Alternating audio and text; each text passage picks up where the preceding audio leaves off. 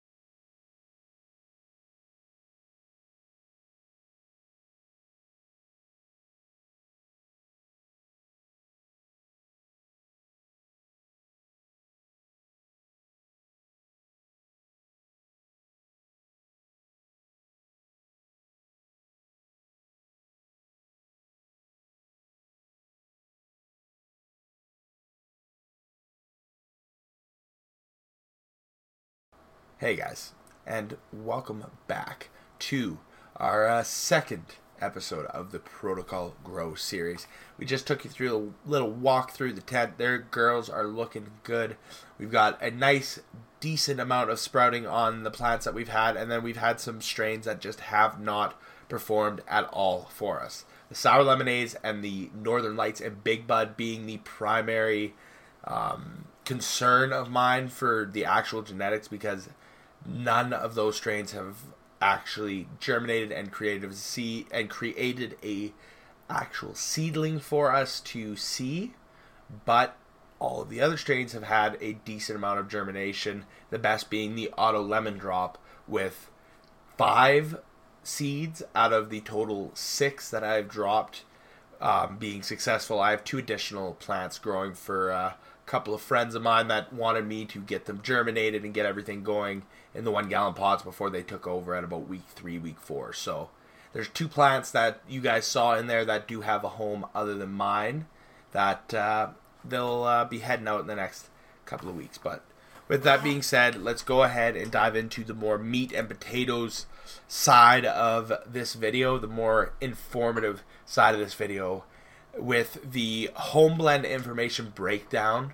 I will be uploading the kind of information that I have, and I'll be reading off of today up on this video as well, so that you guys can go and read any of the additional information, because I won't be able to cover it all. I'll cover as much of it as I can that I was able to research, and there will be as well a link to all of the sites that I was able to get this information from on there as well. So we'll have the references as well as the document that I'm referencing right now available for you guys to go and check out after we get this video uploaded. But first, let's get into this information and see exactly what we have being utilized in our garden. So, without further ado, you guys, let's get into this home blend information breakdown. So first things first, we're going to be covering the 2 major soils, like the starting mediums that we are utilizing with our grow, and they're both from the folks over at Fox Farms. The first one is going to be the Happy Frog potting soil. It's going to be an amended soil with microbes that help improve root efficiency and encourage nutrient uptake. It is mainly composed of earthworm castings, bat guano, and aged forest products. Now, the biggest difference between that one and the Ocean Forest is it's going to have the addition of aged forest products, sphagnum peat moss, earthworm castings, bat guano, fish emulsion, and crab meat. So it's got a little bit of the extra ocean-based blended into the original Happy Frog soil. However, I use them in combination for my home blend at a 50-50 ratio, just because we don't need all of the additional products from the Ocean Forest. We can kind of stretch it out a little bit with the Happy Frog. Now, earthworm castings. This is going to be a key component of our grow, and we utilize quite a bit of it when we're making the initial mending of our soil, as well as it being in the Ocean Forest and the Happy Frog based potting soils. And then the top feedings that we provide every 2 weeks are also getting a feeding of earthworm castings. And you guys will understand why we provide so much of the earthworm castings to these plants, because they're a major nutrient provider. So let's first cover exactly what are the earthworm castings. So they're unlike other manures because they're perfectly designed to promote all kind of healthy plant growths to their fullest potential. They have one of the highest and most unique enzymes and positive bacterial activity, with the positive bacteria from the earthworm's digestive system making its way into the castings. That'll help stimulate the healthy growth for the plants, you guys. They're a huge nutrient-rich food because when the worms produce the castings, the organic material that's present is throughout, making it an ideal supplement for barren soils. For any soil that doesn't have any nutrients at all, earthworm castings will definitely be a great component to help revitalize and re-nutrient, like just increasing nutrient availability within that soil, you guys. Many of the nutrients that the plants need to thrive can be found in large quantities within the earthworm castings. Magnesium, calcium, potassium, and phosphorus being key nutrients that they really are in major quantities within the earthworm castings and available to plants. While most of the other fertilizers and soil supplements can claim that the nutrients are available to the roots of the plants, often if the soil is too nutrient rich or full of the fertilizer, it can burn and damage the plant and the roots. And you see that with some of the plants, and you guys seen that with some of our home grow. I did end up nutrient burning a lot of the high C plants in flower with a combination of our carbon filter clogging up. The two in combination ended up causing a big issue. We were able to revitalize those plants, but we did lose, I'm thinking, quite a bit of quality off of the flower there, you guys. But with castings, all of the healthy nutrients are water soluble and they're readily available for the plant to absorb. And you don't need to worry about overfeeding earthworm castings to your plants because they'll never burn the roots of your plants or your flowers. The earthworm castings are full of the organic matter and desirable microorganisms that yield benefits far beyond what fertilizers ratios show. Oh, that was a mouthful there, you guys. But let's continue on down the line here. So the current benefits found from using earthworm castings are as follows. When added to the soil or the potting mix, the organic matter improves the soil structure. So the actual ability for the soil to withhold water and have a better water retention and soil aeration, as well as the anchoring ability of other plant nutrients to the soil that would naturally be leached away with some water, you guys. That's some major components that earthworm castings and effects that earthworm castings have that are going to be hugely beneficial for your soils if you are using a more organic mended medium. The organic matter that feeds sorry guys, let's try that one again. The organic matter feeds soil microorganisms that produce, store, and slowly release the plant's nutrients. The earthworm castings are available and suited for all types of grows. So indoor, outdoor, you can blend it into not just your cannabis, but any other plants, and it's going to be massively beneficial for all of those plants, you guys. The Ohio State University Department of Plant Microbiology has actually able to demonstrate that earthworm castings naturally suppress damping off disease in seedlings. They degrade the protective coating on some of the insect pests that will be attracted to your plants, and they regulate the plant nutrient release and stimulate the natural cycle from soil to plant.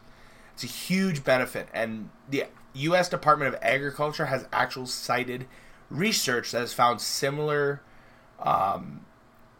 outcomes to fertilizers with castings, as it increases the plant growth and productivity and inhibits insects and pests and disease. I'm getting a little bit ahead of myself, you guys. Some vegetables respond highly to casting tea with an up to 50% increase in growth and yield. And the casting tea, all that is when you take the earthworm castings and you utilize water to extract all of the nutritious and microorganism rich compounds and nutrients within the earthworm castings and spray it as either a fall or spray, so on top of your plant's leaves for it to be absorbed there, or actually directly into your roots and soil.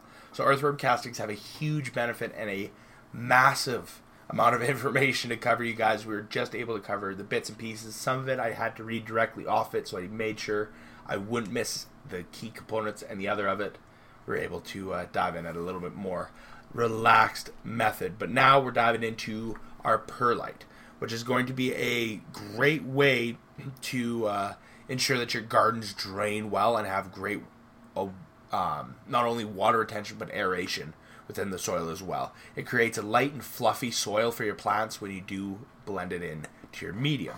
It'll trap air in the soil, ensuring the roots can perform their primary function, and it's a mined volcanic glass that they pop similar to popcorn in an oven. And it creates a really expanded, lightweight growing medium.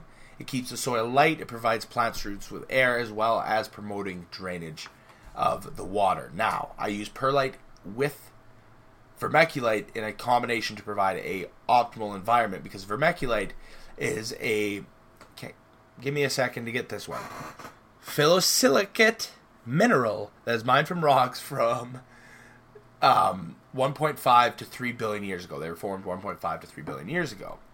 The garden variety vermiculite is exfoliated vermiculite. This is treated with extreme heat and pressure to force it to expand. And once it's expanded, the vermiculite becomes more porous, and that creates a great environment for retaining moisture as well as any nutrients that are in the soil as well.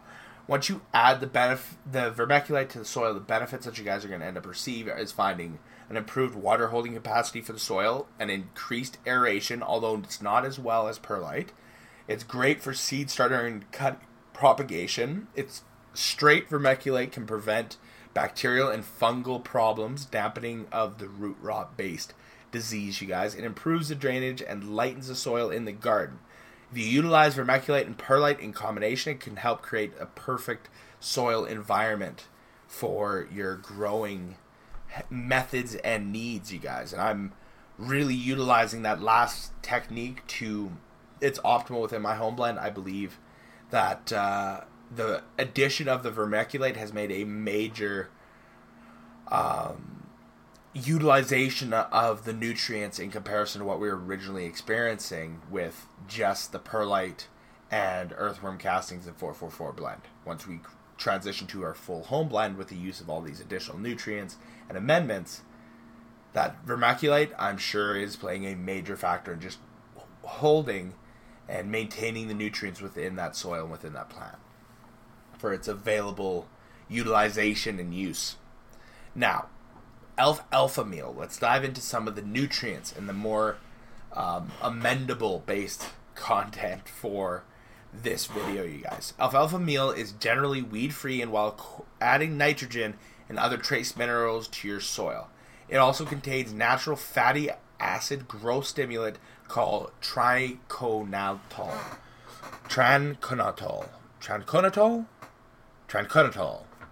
I think we're going with that. It can be used as a replacement or in conjunction with other elements. With other amendments. Alfalfa meal adds multiple beneficial nutrients to your garden. The trace elements within the meal that the plants tend to thrive on are vitamin A, vitamin B, and E. You got magnesium, iron, and as well as 16 different amino acids. Naturally occurring triconatol stimulates healthy root and stem development in young plants. The next amendment is going to be our kelp meal. Kelp seaweed is a type of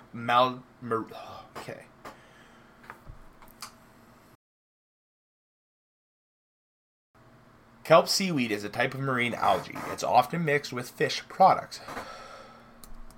This helps promote greater fruit and vegetable yields and overall endurance of the general appearance of your garden. Not endurance, enhance the overall appearance of your garden. Okay, let's light this up a little bit better.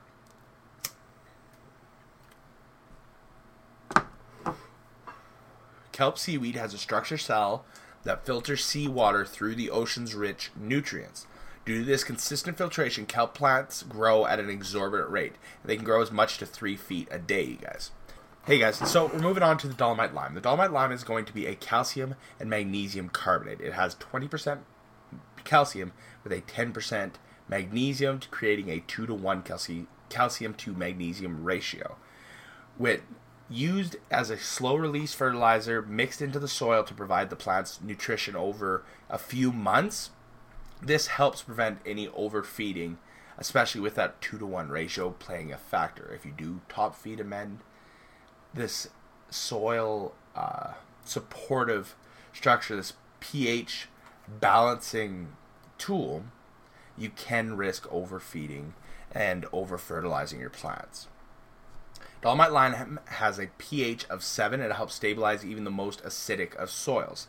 It helps develop the microbial life that is responsible for the soil's humidity, namely humidic acid, and that's right around that 6.5 to 7 pH range, which is also the symbiotic nitrogen fixation process operating at its peak efficiency. So that allows the plants to uptake nitrogen at its peak efficiency.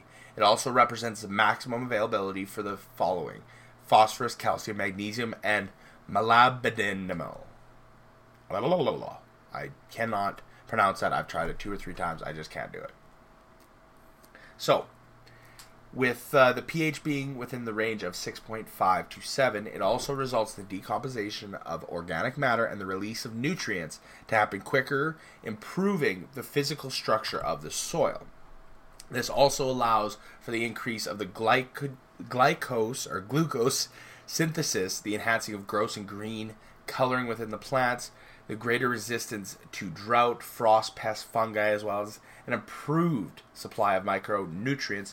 The photosynthesis performance is increased by up to 50% in optimal conditions, as well as calcium and magnesium are used to improve the light absorption and the production of flowers. So there's huge benefits of this dolomite lime, but it needs to be utilized in a little bit more of a pre-amended, long-releasing type of fertilizer. Now with that, you guys, let's dive into our oyster shell information before we finish things up with our two Gaia Green blends. The oyster shells contain high levels of calcium carbonate at about 96%. When oysters die in the ocean, their cell creates reef that are habitat spaces for dozens of other creatures and species. Holy man, I am struggling with this one today, but we're going to keep on rocking through, you guys, and get this information out there. So, oysters are then a keystone species because they provide such a high nutrient to the rest of the ocean's culture and habitat space. The oyster shells are ground up into a fine powder. It becomes a high-quality soil additive due to the calcium and micronutrient content. Adding this to the soil will provide long-lasting release of nutrients, and the long-lasting release of nutrients resulting in a regulated pH level, as well as increasing the intake of the level of fertilizer to your plants. So oyster shells are working kind of in conjunction to the dolomite lime to help balance out the pH and provide optimal level of nutrients to your plants. Now, the Gaia Green 444 all-purpose and the Gaia Green 284 Power Bloom, not all bloom, Power Bloom, we're just going to list off all of the components that consist in each of these products. And if you guys do have an interest in more information, a little bit more in-depth coverage like we did with the one today, definitely let me know and we can do that. So let's quickly fire off what Gaia Green 444 all-purpose consists of.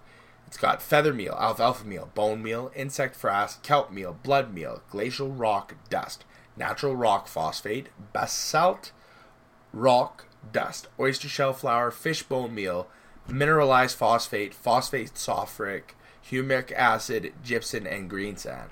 We have covered quite a few of these as well. The 444 is utilized for the more vegetative state, and it's kind of the all-purpose blend. You can use it during flower. It's not going to be the most accurate or nutrient available amendment on the market for you during flower, but it does allow you to have something that you can use from start to finish, and it'll grow the plants to what you need it to do. Now, there's definitely ways to improve and kind of hit the finer points that your plants are looking for in the flower stage, and when you're looking to do that, the Gaia Green 284 Power Bloom is the one to look at. It consists primarily of bone meal, mineralized phosphate, fish bone meal, rock phosphate, mined potassium sulfate, glacial rock dust, insect frass, feather meal, basalt rock dust, kelp meal, humeric acid, gypsum, and green sand blood meal. Or green sand and blood meal. It's a little bit lighter load on your plants, but it's a little bit heavier focused to provide a richer, better soil for the flowering based plants. They're looking for a little bit higher nutrients in some categories and lower in others than you are when you're in the vegetative side of things. You guys, I've been talking for quite a bit, and without the ability to slow things down and smoke in between, my tongue is just about talked out. So we're going to go ahead and wrap this one up. I'm really, really excited to see how the girls are doing. We've got 9 right now that are popped up and sprouting. You guys will get a list of all the strains and how they are doing right now, as well as earlier in the video. But for the time being, we're going to go ahead and wrap this one up. We will see you guys next week. We're going to have kind of back-to-back protocol grows. I'm going to be diving into why we sugar water and what exactly it does to the soil. It'll be a little bit of a shorter addition to this because it's the same information for the maple syrup as it is for the molasses, because the benefits are going to be the same. The biggest reason why I'm doing this grow is to see if the comparison is similar or if there's going to be a big difference, you guys. With that being said, I'm really excited and really looking forward to getting into it. Keep your eyes open. Next Wednesday, we'll have that uploaded for you. That'll be sugar watering and why we do it. And then after that, our 4th episode will be talking a little bit more about low and high stress training and going into some more in-depth information on that, because it'll be right around the time that the plants are ready to start experiencing that and start going through some of that training, as well as being able to pull out all of the pots with the plants that didn't end up germinating. And then with that, we'll be able to start utilizing our photo-based plants in there with some 3 gallons, and you'll see a little bit more growth overall within this protocol grow, and that'll also give me the ability to utilize different plants that aren't necessarily involved in this to showcase some of the techniques and some of the approaches that I have to the way that I grow my cannabis. But with that being said, you guys, we're going to go ahead. We're going to wrap this video up. I hope you enjoyed. It was a longer one, a lot of talking, and I had a good time. But with that being said, up in the corner is going to be my logo. Hover over that, click that bell notification after you subscribe so that you get notified anytime one of these videos go live. And don't forget, down below, one's going to be the most recommended for you, the other one's going to be the most recently uploaded. Please click on either of those, anything else I have to offer. But for the time being, you guys, cheers y'all, and I'll see you in the next one.